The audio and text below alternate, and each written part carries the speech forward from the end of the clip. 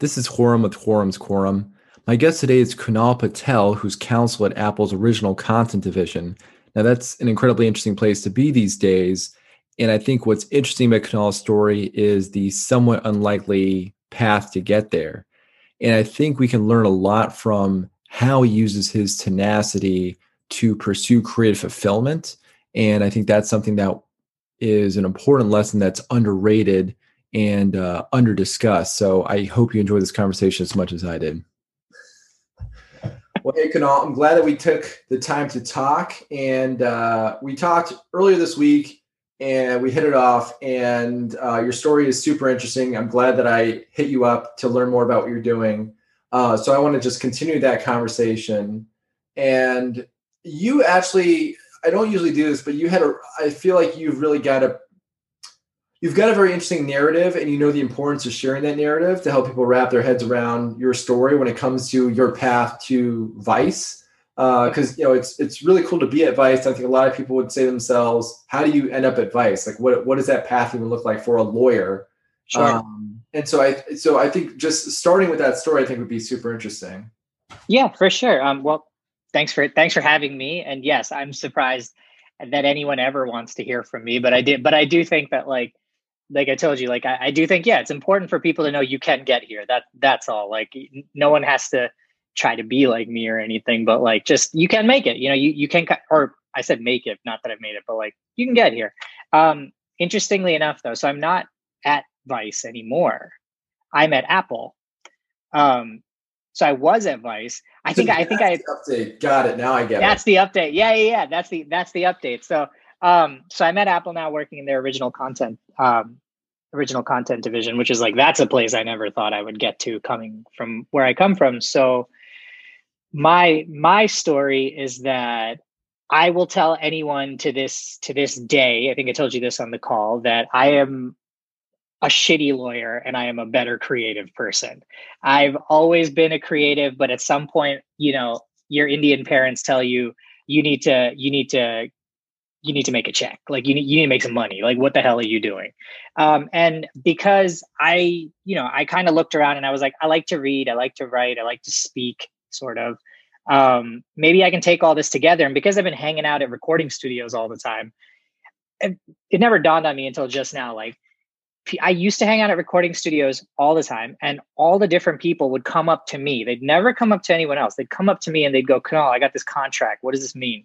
Or they'd be like, "This says copyright. Do I have a copyright?" Like they would always come up to me, and I never understood why they came up to me. And I think it was because I was the Indian guy who was there, and I was like the sore thumb kind of. And they just had thought that I knew about this. And like true enough, like I'd be like, "Hold on a second," I'd Google it and just give them like sort of layman's answer. But once push came to shove, and my I thought about what my parents had said and stuff like that, I was just like, all right, let me go to law school. Let me see if I can learn the ins and outs of intellectual property, of media, of entertainment. I can get out of law school, go work for an entertainment company, a media company. And I think that Indian people are going to be on the come up one day, and I'll be able to help them, because I'm pretty sure the first person who gets screwed is the creative, always, right? Like when you look at the contracts, and especially nowadays, you hear a lot of people like Dave Chappelle and everybody talking about how they sign contracts and they didn't know what they were signing at that time and stuff like that. I knew that at some point we will have our moment too. And I want to protect our people. That's kind of what I want to do. I want to protect everybody, but I absolutely want to make sure that our people don't get taken for everything, which is what these companies are really good at doing.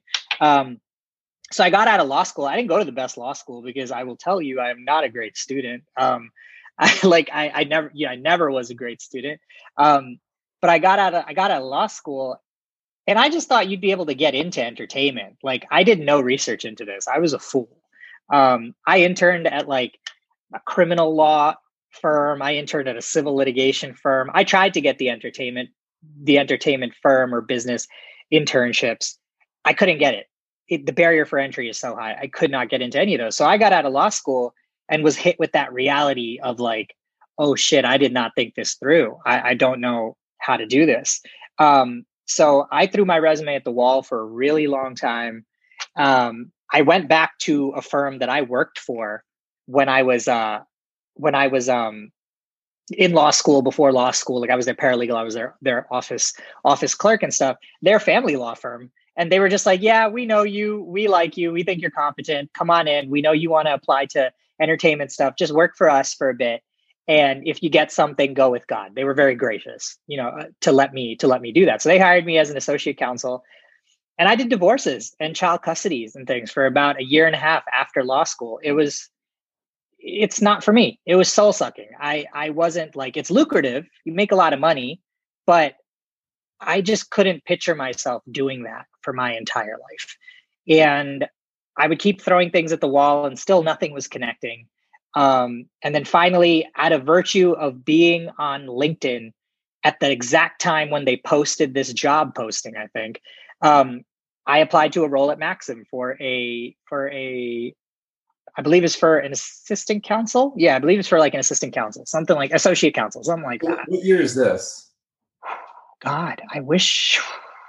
I can't even remember. So I graduated law school 2013. So I would say this was like 2013, 2014, something like that, somewhere around then. And I interviewed with them, met like a lot of people. I thought, man, I might have this one in the bag. I don't know why they interviewed me with no experience, but I may have this one. I didn't get it. And for the next like year and a half while I was working at this divorce firm, I would just keep emailing the GC and being like, hey man, I'm still out here. Like just saying what's up. Every couple of months, I would just do that and never get a response. I would never get a response. And then one day out of the blue, he responded and he was just like, I think you've been adequately persistent, which I always remember that he said that. He was or appropriately persistent. I could throw you a bone. You can come and be a paralegal in my business and legal affairs department. It's kind of like a revolving door, which means I can give you about a week's notice before I have to let you go. But if you want the position, you can have it. And so I went from being an associate counsel at a family law firm to a paralegal over at Maxim, which was, it was a step back. It was a step back, but it was one that I thought would help me in the future. And it did. Can we just pause on that moment? Because I mean, that's a wild moment. So what was going through your mind when what were the considerations you were making? What ultimately tipped you over the edge to say, I'm going to go for this? Well, you know what? It was barely a decision for me. I just was like, yeah, can I curse? I'm sorry. I'm okay. Because I tend, like, my brain goes faster than my mouth. And I was about to be like, fuck it. Like, let me get that. And I didn't know. But yeah, in my head, I was just like, fuck it. Like, no, this is what I'm going to do. I didn't even think like, because I don't know, titles haven't super mattered to me ever. And in this instance, I was like, listen, you want to be in this space. It doesn't matter if you have the title or not. Just get in the department, learn what you can. Maybe it won't be a revolving door. And even if it is, at least you'll have this on your resume. You'll be able to talk with a little bit of conviction in terms of, hey, I've looked at model agreements, talent agreements, location agreements, like the things that a hiring manager wants to hear. At the very least, I'll be able to talk about that. Right. So it wasn't much of a consideration for me. I was just like, wow, I got it. Like emailing this guy every like 4 months for a year and a half. It worked, So that was cool. And it was a cool place to kind of learn. You know what I mean? Like I wouldn't say I was doing like super important things, but in my own time, I was like reading documents. I was watching how things, unfold, listening to like litigation calls, like also, all sorts of things like that. And it was very helpful. I was there for like 5-6 months. That was it. And true to his word, I had like a week's notice. Honestly, if I go back to where they are now, if they're in the same office, if you opened up the desk that I sat at, my Verizon charger might still be in there because I didn't even come back. I didn't have the ability to even come back. It was just, oh shit, we can't, we have to get rid of the position and it's Friday. So don't worry about coming in on Monday. And I didn't have anything really super important there. It was just like my charger and like some pens and shit. And I was just like, yeah, fine, fuck it. Cool. And then I was out. So after that, I had a stint of just like unemployment. And this is the part where I say a lot of people don't have this opportunity, but I was able to go live at home with my parents. Mm-hmm. And as much as my parents and I had a very kind of aggressive, conflict-oriented relationship as I grew up, I will never take it away from them how supportive, how life-changing that is. That I didn't have to worry about a roof over my head, because I could be at home, right? Like I didn't have to worry about that. And someone told me about that. I forget later when I was like talking about this whole experience, and they were just like, you should never be ashamed of the fact that you did have that. You should take advantage of the fact that you had that, you know? And I did. I busted my ass every single day. I was applying, put Maxim right there on my resume and what I did. I was applying every day. I was driving fucking Uber because I needed money. I was not going to sit there and take money from my parents. I was going to take the roof and the food, but I was not going to be using their credit cards and using their money and all that sort of stuff. I just didn't want to do that. So I was driving Uber. My then girlfriend, now wife, would remember that I would call, I'd be talking to her and she'd be like, what are you doing? And from like, I don't know, like 8 a.m. to 12 p.m., I would be applying, looking up places, hitting up people on LinkedIn, doing whatever.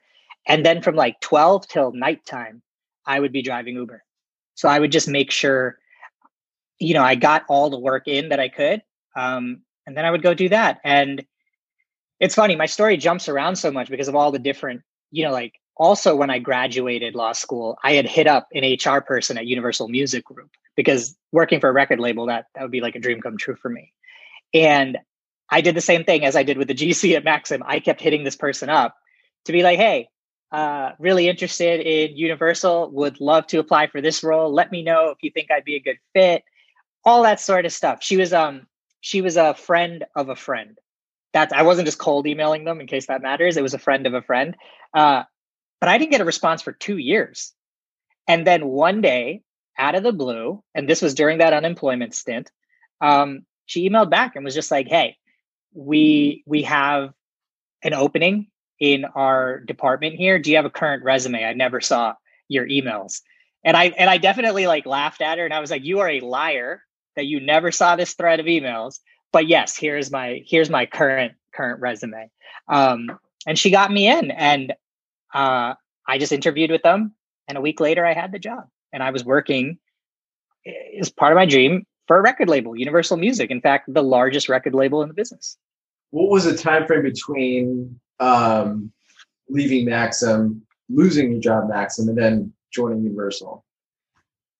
I think it might have been somewhere close to 6 to 8 months, maybe. That's a time. Yeah, it was pretty.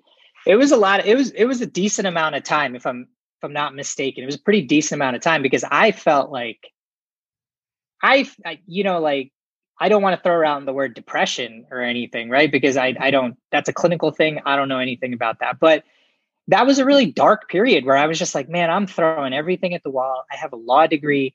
I'm driving an Uber. Not that that's a bad thing either, but like, what am I doing? And my parents also every day, what are you doing? And my parents are very, they're very modern. Like my parents don't have an accent. They've been here, I think, since the 80s. My mom's from England. And so like, we don't really have family in India. My family is in England. So like, they're very, very kind of modern. It's really surprising when you see them, to be honest. And I forget where I'm going. Oh yeah. Even to them, I couldn't explain to them what an entertainment attorney was. They just couldn't fathom it. They couldn't understand it. And they couldn't understand why I wanted to do it. So there was a lot of that. So it was a pretty decently long period of time where it got really dark. And then out of the blue, I got that email and that got me in the department. What sustained you in that time? I mean, I think that's super important to go back to that time. And, was the rigor your schedule? Was it your relationship with your parents, relationship with your girlfriend? I mean, I'm sure it was some piece of all of those, but like, what kept you going? Because that's a really hard thing to go through. And, in the time frame you're talking about, because this was in like 2014, 2015. Yeah, something like that. Yeah. Yeah. I mean, in that time frame, the economy was pretty good, so there were jobs to be had out there. So I feel pretty jarring, to be like saying, okay, like what am I going through versus, what other people are going through. Maybe your peers, had traction at their jobs or whatever. So like what sustained you in that period of time to keep on going? That's a really good question. If I have to be honest about it, I mean, like, I've kind of always had that personality, I guess. Like, I'm very persistent. Like, I just keep going for things. If I'm truly interested in it, then it wasn't like my parents were like mentally supporting me. You know what I mean? So I can be honest and be like, I was not sustained through them. I was sustained from the fact that I wanted to make something of myself so that they would be proud. So maybe indirectly, they sustained that.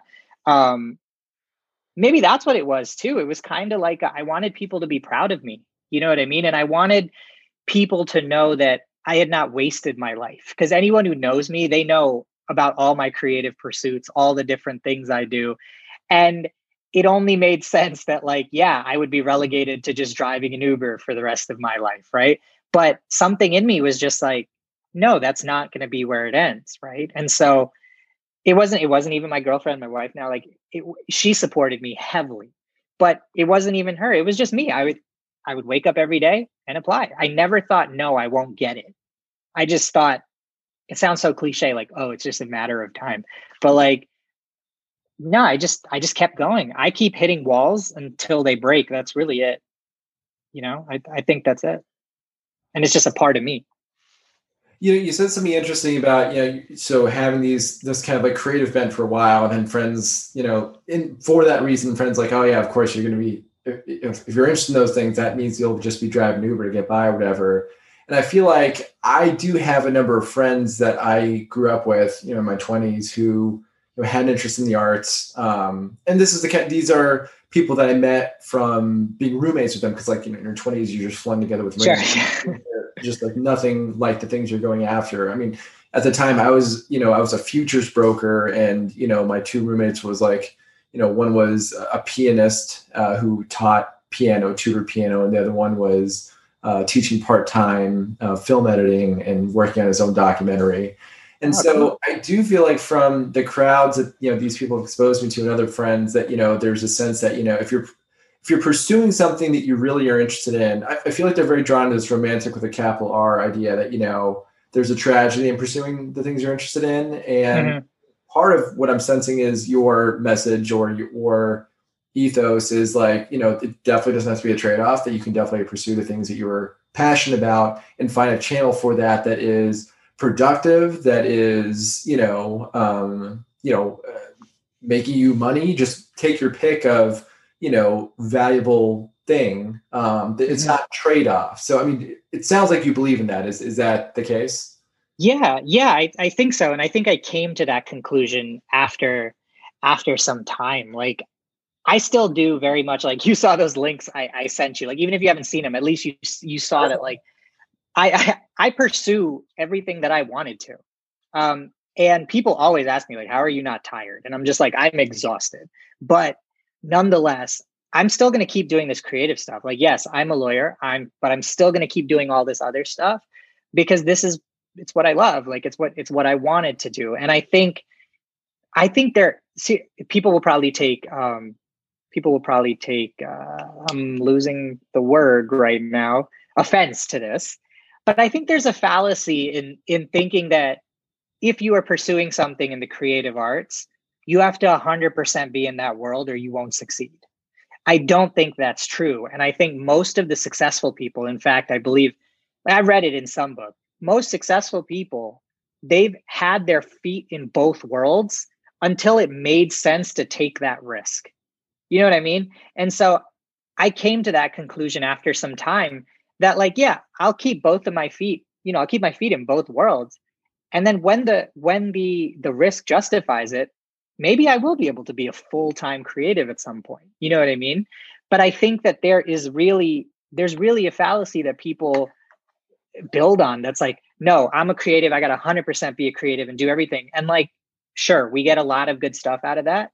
But I just think it's like, it's really a dangerous thing to adopt, as like, you could be out on the streets You know what I mean? Like you'll really struggle. And maybe that's what, I struggled and I didn't like it.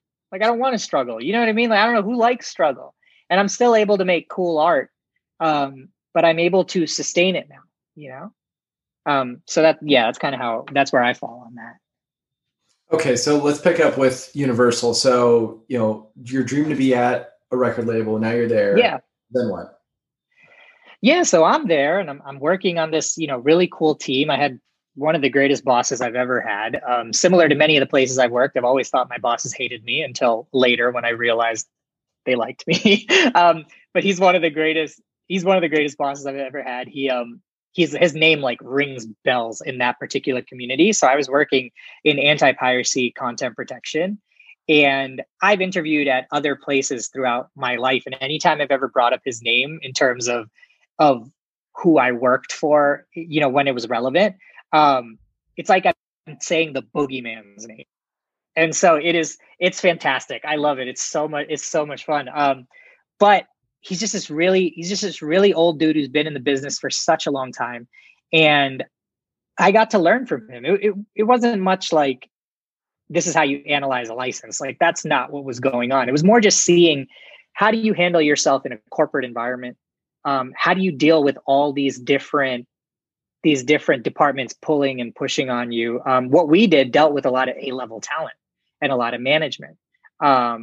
And we were making sure that we were protecting UMG's interests, right? So I was part of the team that brought all the Snapchats, the Twitters, the Facebooks to the table before they were licensing music.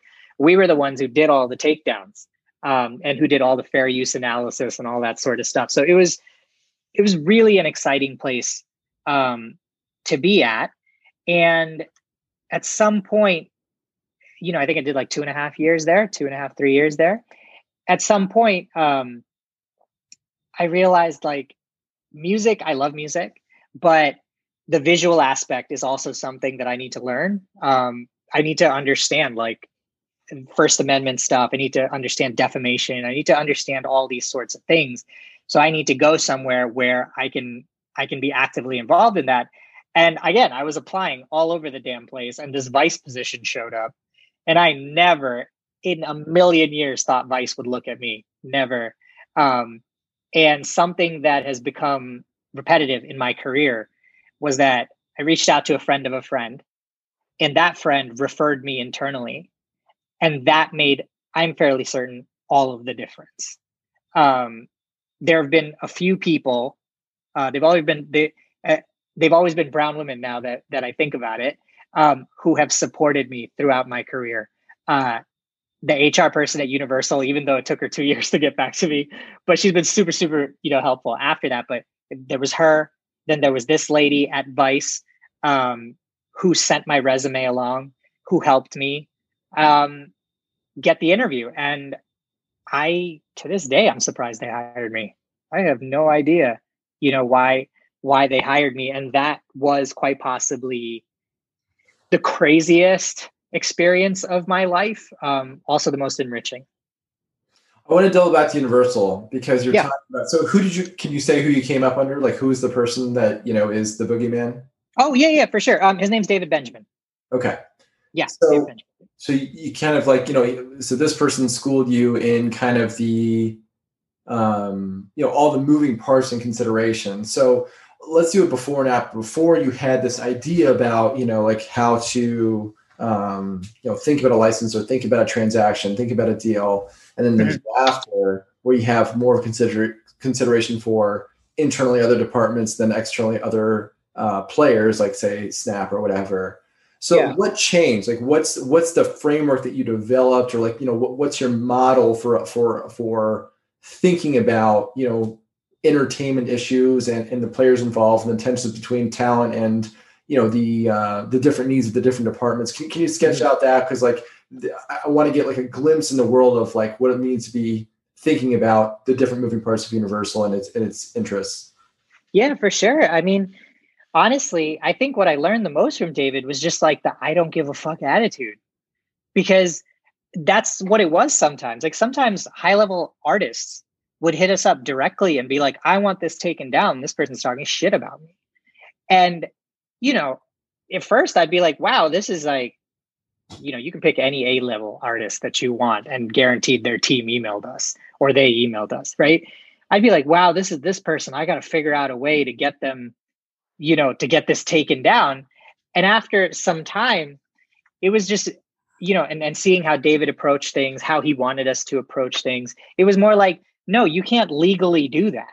Like, that's not allowed. And I don't care who the fuck you think you are, but that is not a risk we are willing to take, And so I think that was kind of what I really learned there, where before I was a little bit more timid about things like that, and I was trying to find my place.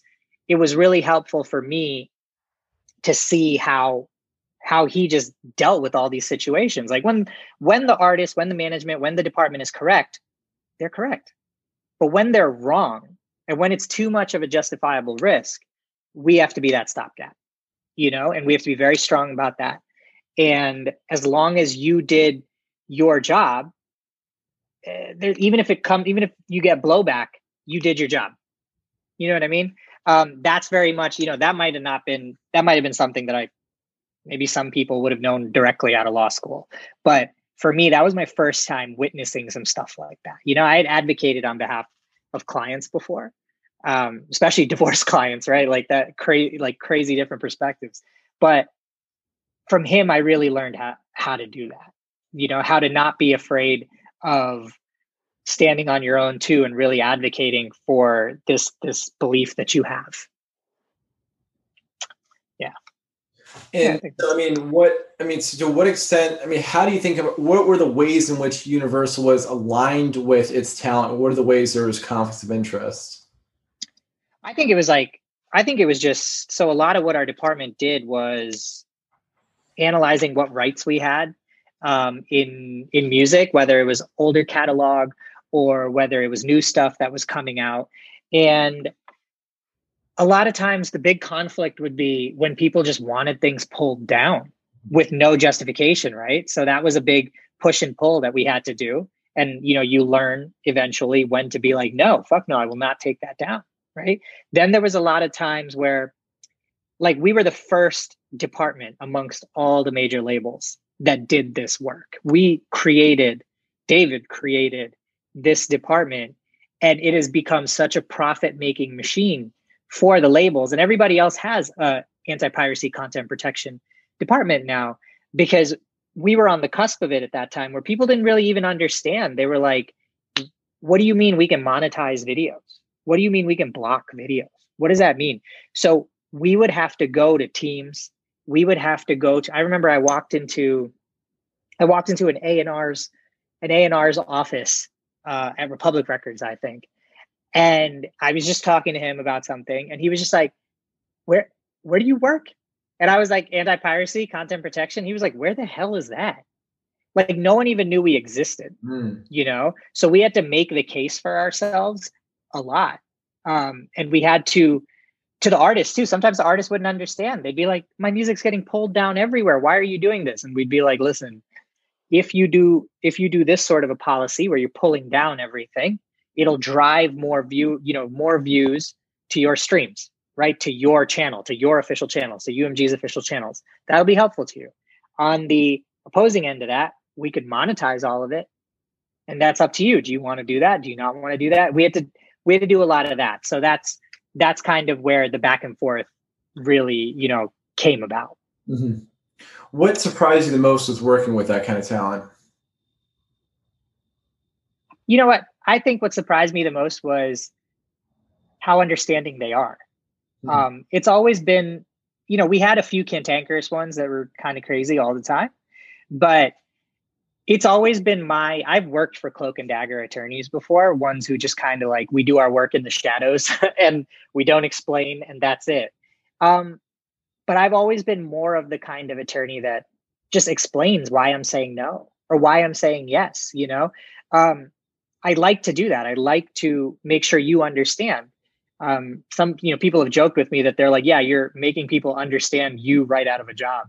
But, that's just how I'm built. So a lot of times when I would be communicating with the team, and the artist is on CC or something, or if you're communicating directly with the artist, it was amazing to see how you could just like lay out a few points and they'd actually get it, where I think a lot of times maybe people are afraid to do that.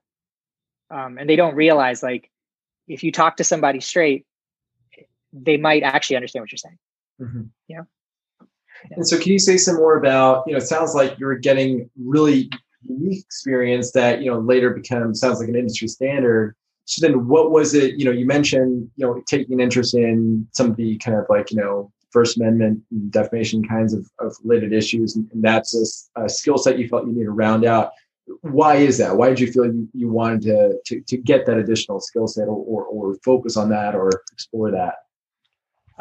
I feel like I've always just wanted to keep building my skill set. Like I've always wanted to. I always wanted to do music, right? So then I was able to get to Universal.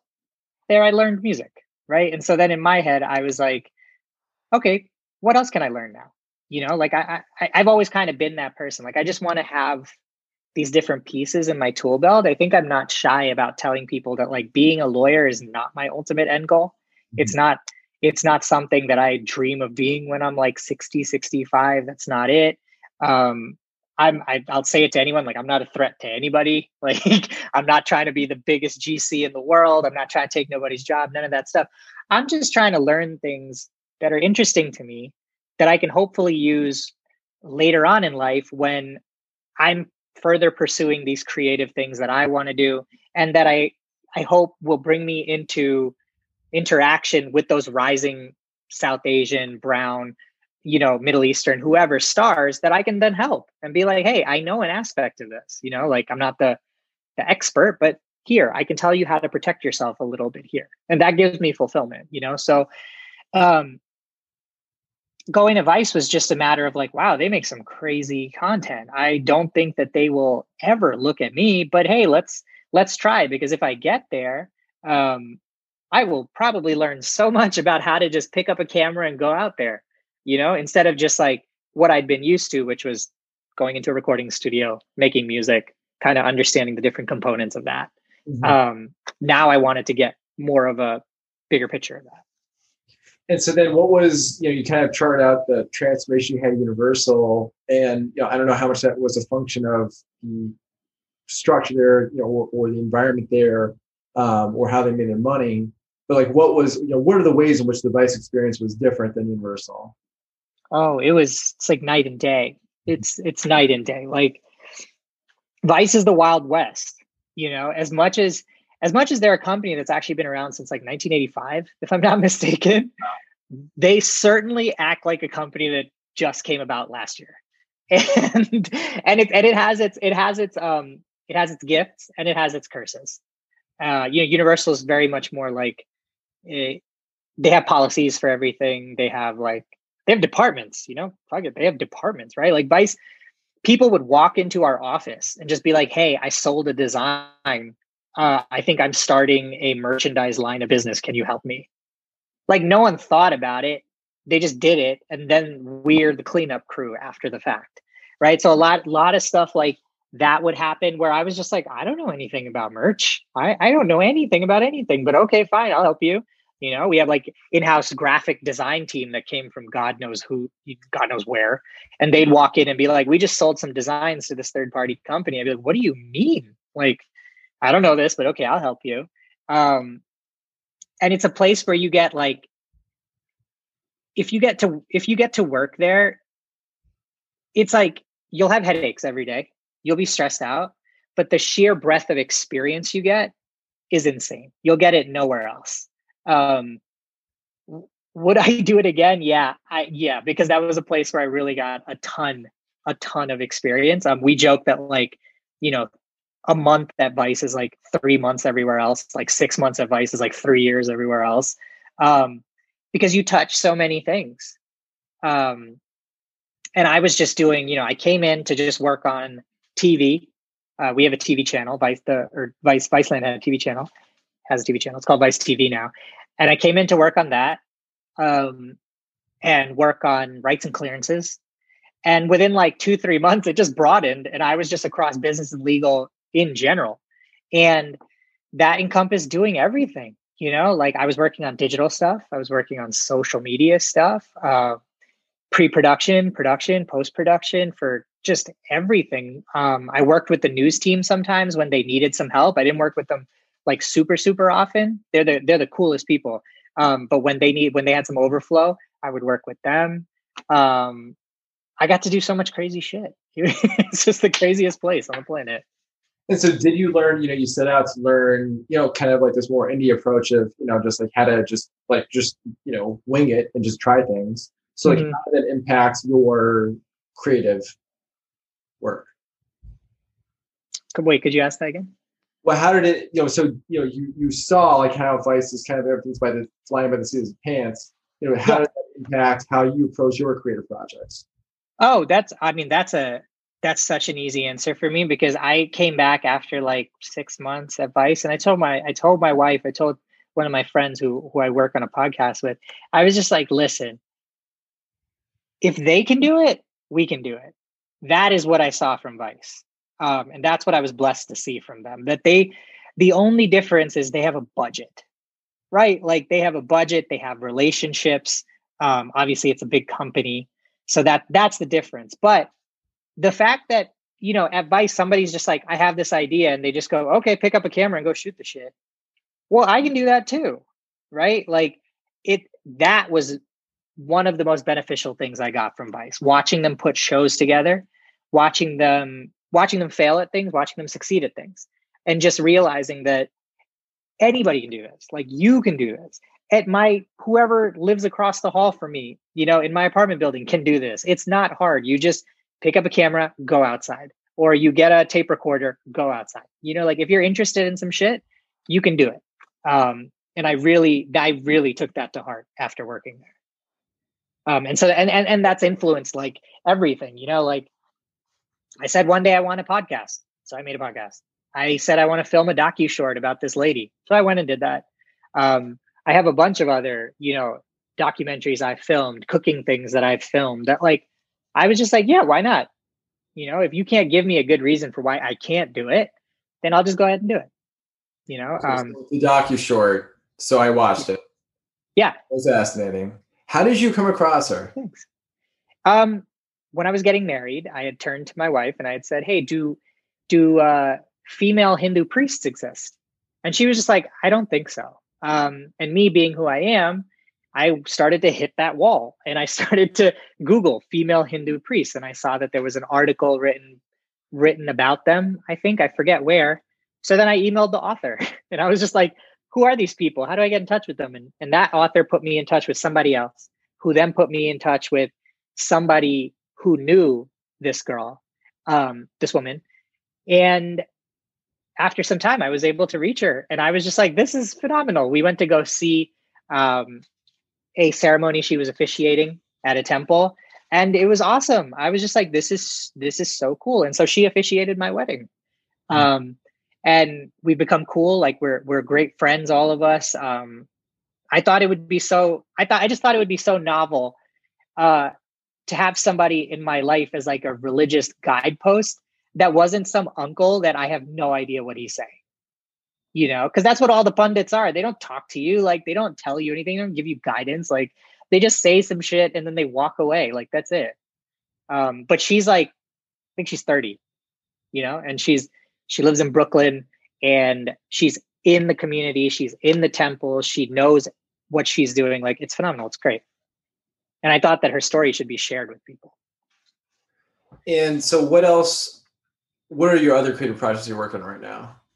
Well, so I have a podcast. That's where I just shoot the shit with my wife and one of my friends, because I'm pretty opinionated, I guess. Like I didn't think that, because I'm pretty quiet. Like I'm a pretty quiet person, but I'm pretty opinionated about certain things. And we just thought, why not record them and put them out there? So I do that.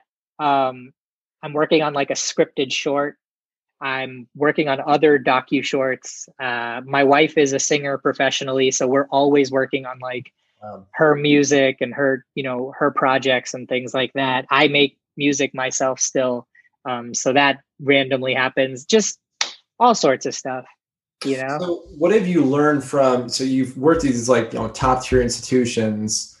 And like, so what are the lessons you learned from that you want to? Because I think you've talked a lot about wanting to protect South Asians, your people, and encourage them and make them able and capable to put out better art, and get better supported in that. So what do you see as key to that? Because I mean, I'm thinking by way of analogy of, with Detroit, and you had all the labels that came out of there. I'm from Chicago, so from Chicago, you had some labels out of there, so that both cared to a Black population and really elevated Black talent. So I mean, like, what are the things that you think South Asians need to develop talent now? Now, I mean, the game's kind of changed. You needed more intermediaries back in the day, but now there's things like TikTok and YouTube where you can go directly to masses. So it's a little different now. But what are the ways of curating or amplifying that you think are going to be really powerful going forward for, say, particularly for a South Asian American community? I think, one thing that's always, it's very underrated. And it's something that's present in all of these other communities that kind of make it, that have made their mark, is supporting one another. I don't think South Asians, people probably take offense to this as well, but like, I don't think South Asians are very good at supporting one another especially supporting one another in fields that they don't know anything about. Right? I feel like South Asian medical professionals support one another. I feel like that's a huge group that supports one another. And innately, we're all like, you're a doctor. It's so great. Like, yeah. But anything that's off the beaten path, they're not good at supporting. And the only way we move forward as a culture, as a people, is to support these talents that are coming up.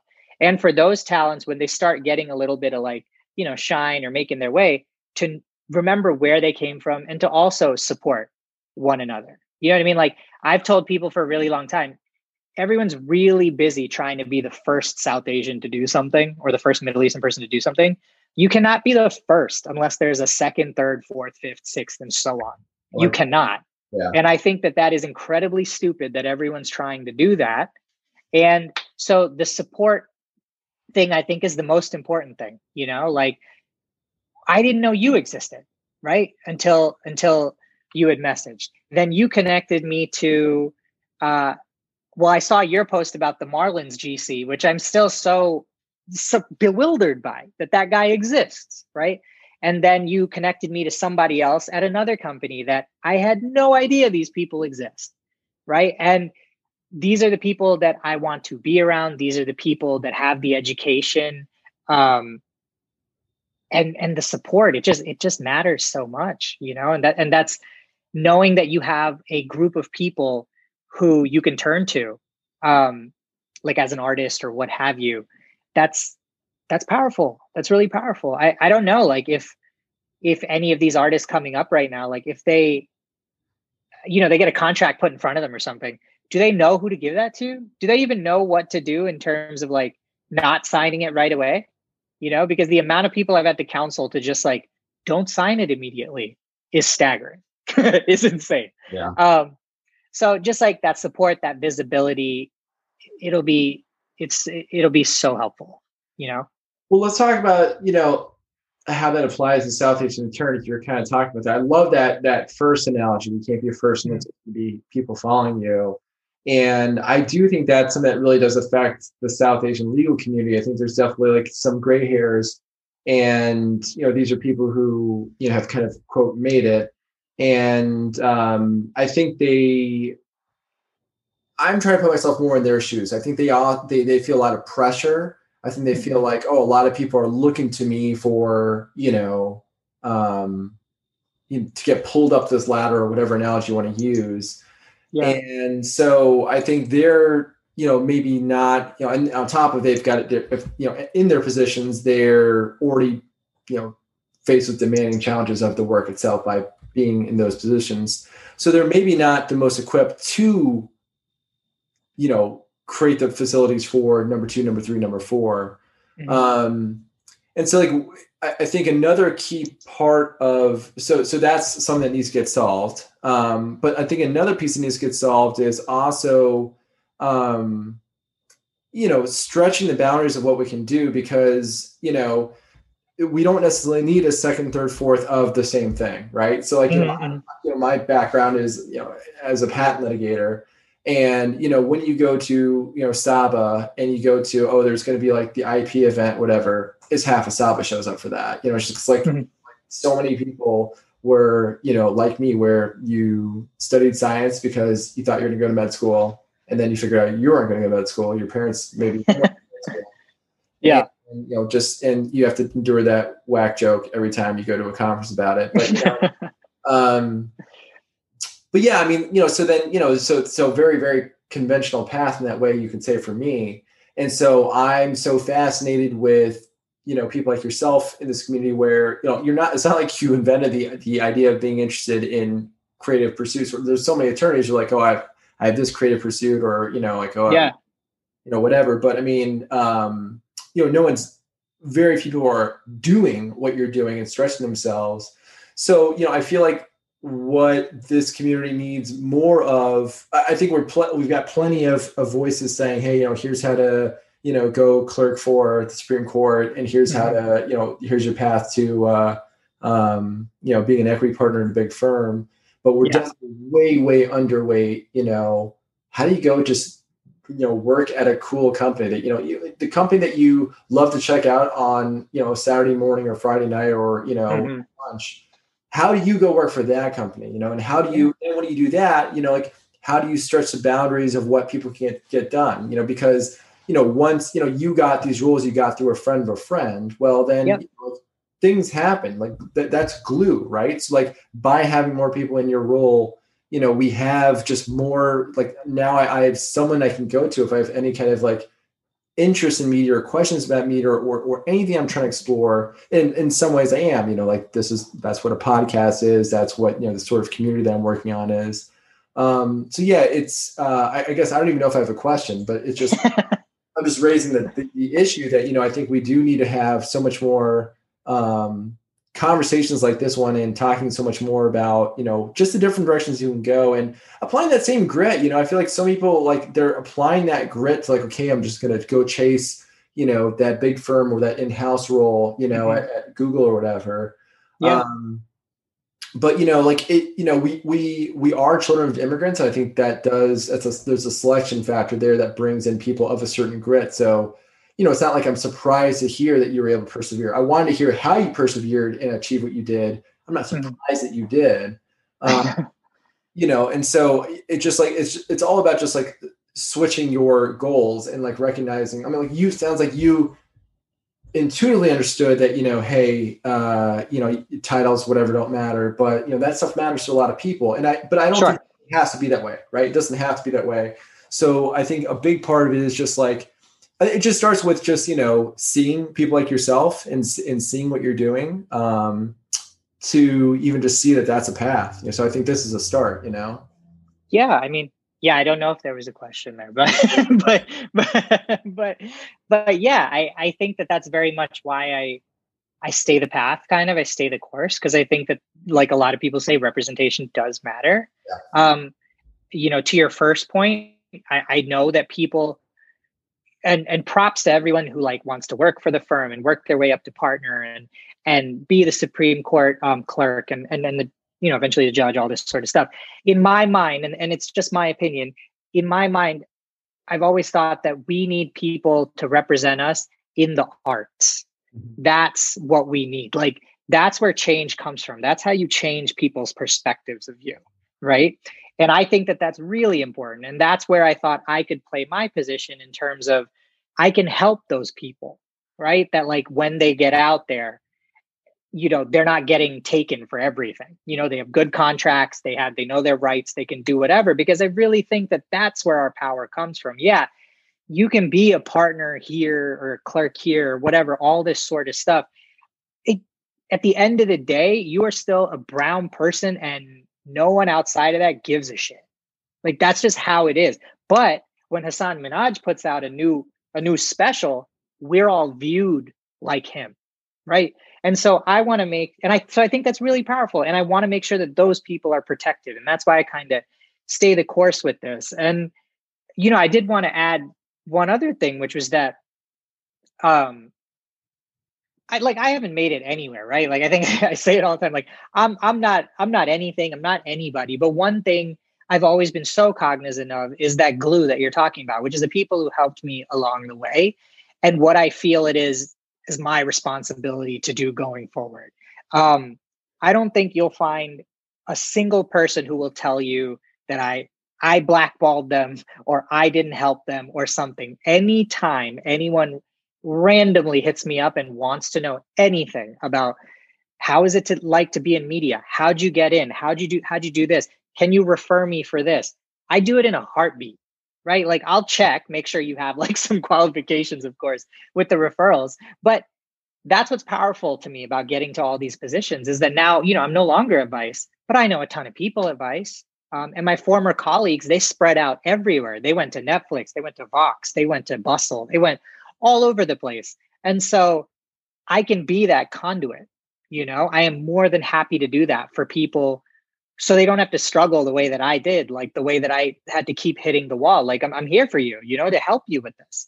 Um, and that's why it's so cool to me that you wanted to talk to me, because if even anybody hears that and wants to like take me up on that offer, it's getting so dark here. I can't even reach the lights. I'm sorry. I'm more than happy to do that. And it used to pain me and I used to hate it so much that people would get to such high levels in companies and act like they didn't know how to do that. Yeah. Like I understand fully the pressures of the position, and you're making it up there and you don't want to be pulled back down. You also don't want to hire the next person who's going to take your role, etc. All this sort of stuff.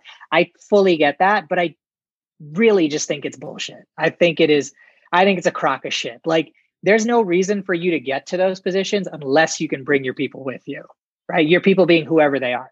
And I know with me being a little nobody, I've been able to refer people, like that's your responsibility. You reach back and bring someone with you. And so that's kind of, I guess that had to do with one of your points, but I did want to bring that up. Yeah, I love your point about Hassan Minaj, and I just remember I was watching an episode and, he said something in Urdu or Hindi or whatever. And I'm just like, that's just crazy. Like I literally never even could have grasped as a kid that, he's going to go out, somebody's going to have someone from my community is not going to have like one of the most popular shows, but like, he'll say stuff about my community. He's not even explain it. He's not even explaining it. He's like, this is just insiders only. Yeah. Yeah. Crazy to me. Or like Kumail Nanjiani. Cause like, so when I was in Chicago, he was still a comic in Chicago and he was like on the rise there. And he's the kind of person who get profiled in Time Out in Chicago, whatever. And I moved in 2006. And so he actually left like shortly after I moved there. So he wasn't there too much. We didn't overlap that long while he was there. But I remember even then I was like, oh, it's like really cool. There's like this like Pakistani comic, this dude's funny. I think he's funny. Yeah. And so then, just again, to see him blow up in that way too, just like the idea of like people being familiar with, just even hearing about Pakistan and something that's, and then we become known for that. Yeah. You know what I mean? Like you become known as that. And I think that's so powerful. Like it's great that you're a partner. It's great that you're a clerk. These all things matter. All of it matters. But like, this is a truly unique way to make our presence felt in the overall culture. I just think that's so important, and we need to support them, and we need to help them. And we need to believe we can be there too. You know what I mean? That's actually another thing that I still deal with it a lot. Like in what I do, I'm fairly frequently the only brown face. I think to this day, I have been the only brown face. There might be one time where there was an attorney on the other side who was representing some talent. I forget who. And it was a brown name. And I was like, oh shit, that's crazy. I did not know that. But I think I'm the only one. And I will say up front, I am not that personality type that innately was like, ooh, I'm the shit, right? Like I'm the different one or whatever. Some people are like that. I've more so felt like I really represent so many people, and I have to make sure I'm on top of my shit. I have to make sure I know what I'm doing. I have to make sure I'm cool. Like, I'm not a fucking nerd like they think that we all are. Like, I have to make sure I'm cool.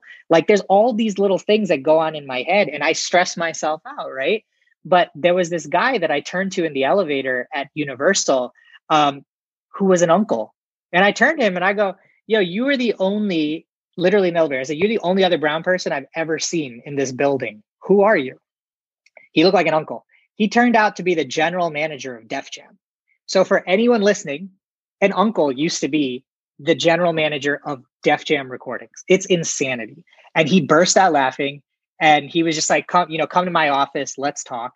I talked to him. I'm on great terms with him. Like, he's such a nice guy. He's such a cool guy. And that was one of the things I asked him, which was just like, how do you deal with it, man? I did not know that brown people could even be here. And you're here as a general manager. You're the number 2 for Def Jam Recordings.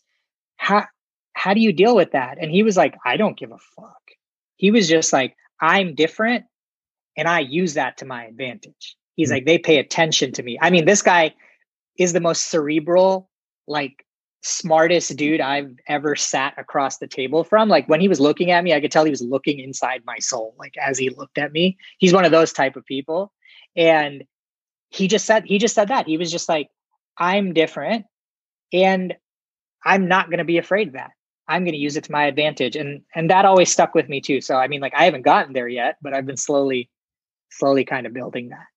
Yeah, it's interesting because I also would understand you to mean that, you are, by being distinct and not being like this, like, stereotype, you're also part of the context for why you want to present that you're not a stereotype is because you are tied to this community. Like, hey, I do represent this community in that I am different. And I think that's a key thing between, honestly, I think a lot of the gray hairs, in our community, let's say the South Asian Neil community, I think any number of them, I think, probably had a lot of pressure to assimilate, a lot of pressure to get along with the powers that be. And I feel like, particularly, I think the up and coming, say, like, generation of lawyers, but I think also, our vintage, I think we're much more like, yeah, I mean, this is a crew, And I think that's a much different dynamic. So I'm much more, the reason why, Panico and this podcast or things that I'm pushing on now is because, just kind of like you're saying, like, I think there's a zeitgeist to capture here. And I feel like this couldn't happen unless I felt like there was this collective interest happening now. Like, I'm just like the little, sailboat that's just like, just like pulling up its tack. I don't know anything about sailing. Yeah. But here comes the wind, So for that reason, I'm very optimistic about, our ability to expand our community.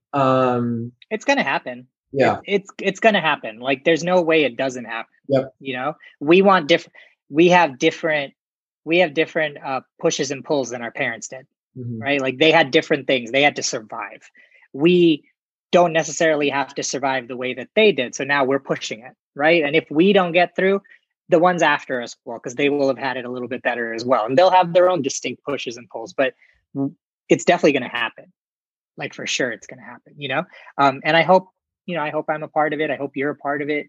I hope everyone realizes how supporting each other is really the way forward. Not just like being out there for yourself and stuff. I don't know. That's just a really old way of thinking. Yeah. Super old. We did it, man. We did it. Man, thank you for having me. Like, that's again, I'm baffled that anyone wants to talk to me. But it's very cool of you to, want to talk to me. I hope I said some shit that had merit, that made sense. I think you cursed maybe 100 times more than yeah. I'm like, that's a record. That's good. I remember one of the outside counsels, because I showed up in one of the Vice videos, 2 of them, but one of them we had to take that out for some other considerations. But when our outside counsel saw the video, she was just like, Kunal, you look like a fucking cool Vice lawyer. Because I was in there with like my backwards hat and my tattoos out, and like I don't know, it just didn't occur to me that I had to be a certain way. You know what I mean? It was just that jogged the memory. It was really funny. She was like, no, I really I really love it. I think it's hilarious because if I wanted to picture a vice lawyer, it's that. I would have pictured that. And I was like, that's so great because I'm a brown dude and I never thought that would be possible. Yeah, I'm very remiss in comment, but like as soon as I pull up the Zoom screen, I'm like, oh, that's just a cool look. That's just cool. So,